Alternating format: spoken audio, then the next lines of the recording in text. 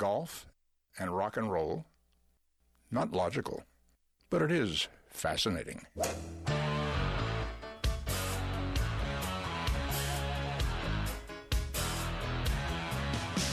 Laying down that big old fairway.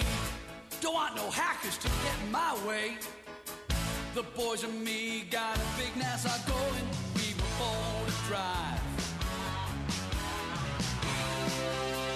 It's the Golf Insiders, giving you the inside scoop on all things golf. Now, here are your Golf Insiders on FM 96.9 The Game. Hey, bring me another bucket of balls. We love it. And turn on the lights. I love to play. 'Cause I love it. We love it. Hello, Orlando. You're listening to the Golf Insiders taking you home on the fairways of I-4 in the house, Holly G, along with the hair is getting longer. It's Will getting really Perry. long. I'm trying to grow it out. You're supposed to do that in the winter, dude. It's summer. I know. Well, You got it- fortunately, you got it's it really short, backwards. so I know. It's okay. I'm going for my Brad Pitt look. Yes, you are. Mhm. I'm liking it, but it's at that stage where It's you the know awkward stage. you just want to touch it. Yeah. You just want to run your fingers through it. It's very. It is. It's awkward, but I do it as well. Okay, good. Yeah. Just as long as men are doing it. Yeah, too. All right, not dude? yet. All right, please. Oh boy, we got so much What a week. golf to talk about tonight. From the big win for Kevin Kisner at in Texas, and Yeah. he's wearing a plaid jacket. I didn't realize they give away a plaid jacket at the Dean and DeLuca. Well, he's been knocking at the door now ever since he won back last year multiple times, even a couple times earlier this year as well. So he's definitely proven that he's capable of multiple wins. And Jordan Spieth was knocking at the door a little bit again this week. He finished second. So it's good to see him play well. He always plays well in Texas, even though the week prior he did not play as well and missed the cut. You know, Kevin Kisner came close at the Arnold Palmer, if you may have remembered. He was in the hunt there on the final round. He's had 4 runner-ups, including 3 playoffs during the 2015 season before he won the RSMC Classic in November 2015. He, as you mentioned, has certainly been on a roll this year, and I think probably a little underrated. And now, you know, with 2 victories, he's just a steady guy. I wonder if it's kind of like one of those things where like Jimmy Walker came on really late in his career, like after mid to late 30s. Kevin Kisner is kind of like that same type of player, just very gritty, continues to go about his business, a little bit more fiery than Jimmy Walker, but definitely has plenty of game. I mean, we've seen that. He's contended on tons of different golf courses, from TPC Sawgrass to there last week to Bay Hill, all over the place. And John Rahm, this guy just keeps on rolling. Kind of surprised he hasn't won yet again, isn't it? I mean, think maybe a little bit of a temperament issue on Sundays. What do you think? Well, he's, 22 years old? Yeah, I so. mean, you know, we can... I mean, I remember throwing clubs when I was 22, I'm sure. No, not you, Will Perry. No, not now. Not nowadays, but... No, but I think maybe, you know, he's pushing. He's smelling that second victory, and I think gets a little impatient with himself. I'm sure of it. Like most young ones in their 20s do. Well, he came close for a 10-foot birdie that just skirted left of the hole. Very close. It looked like, and I love Jordan standing up on the chairs, you know, back behind the green on 18 to see if Kevin was going to miss that putt or not. Would have made a four-way playoff, right? Yeah, that would have been. I was hoping for that. That would have been pretty cool, but very cool. Good for Kevin, of course. And Wes, he's showing some game. Wes Simpson, which I'll tell you what, you know, he's a guy to keep your eye on, especially for the U.S. Open, former U.S. Open champ, and he always plays well in.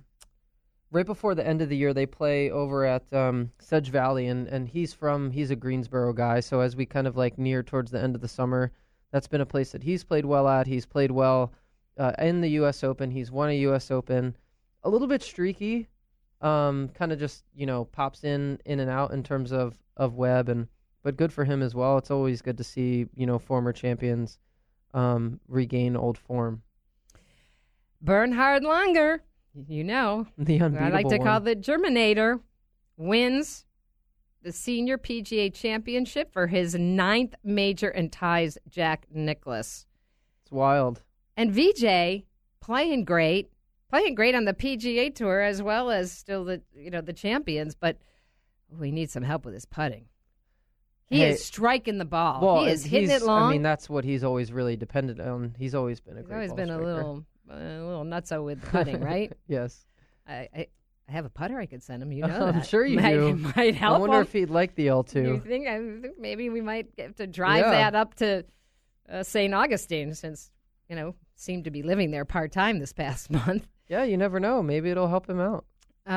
So big win for Bernhard. And a guy that I have been talking a lot about, even though he's been flying under the radar for some people, Alex Noren wins the BMW PGA Championship over in Europe with a final round 62. I think that's his 5th European Tour win in probably the last 12 to 15 months.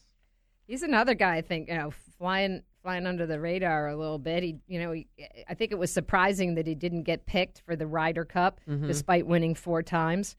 And, he tied for 10th at the Players. We had our eyes on him. Yeah, definitely somebody I think when we get to the Open Championship in July is somebody that will be, you'll notice his name on the leaderboard. Obviously, nobody knows what's going to happen, but definitely someone who you would expect, being from Sweden, being, from the European area. That's, I'm sure, a huge tournament that he wants to win. I wouldn't be surprised if he would be in the mix for the U.S. Open, too. In a couple of weeks. Yeah, he's an all-around great player. I mean, you've got to be able to putt at the U.S. Open. Obviously, he knows how to win, but in the toughest conditions, it's a little bit different winning the U.S. Open than it is winning tournaments in Europe, that's for sure. And Shan Fang winning at the Volvic Championship up in Michigan. We were talking about the Volvic champion last week. A solid win for her. Yeah, definitely. She's always good for one a year for the last I think 5 years or so. So she puts another one under her belt. I think that's her 7th overall. She's the Dustin Johnson of the LPGA. Kind of, yeah. With a big appetite though. But yeah. All right, well, let's get to the real news. Tiger Woods. Yeah, we were talking about this. I wouldn't say I'm kind of over it. I'm over it.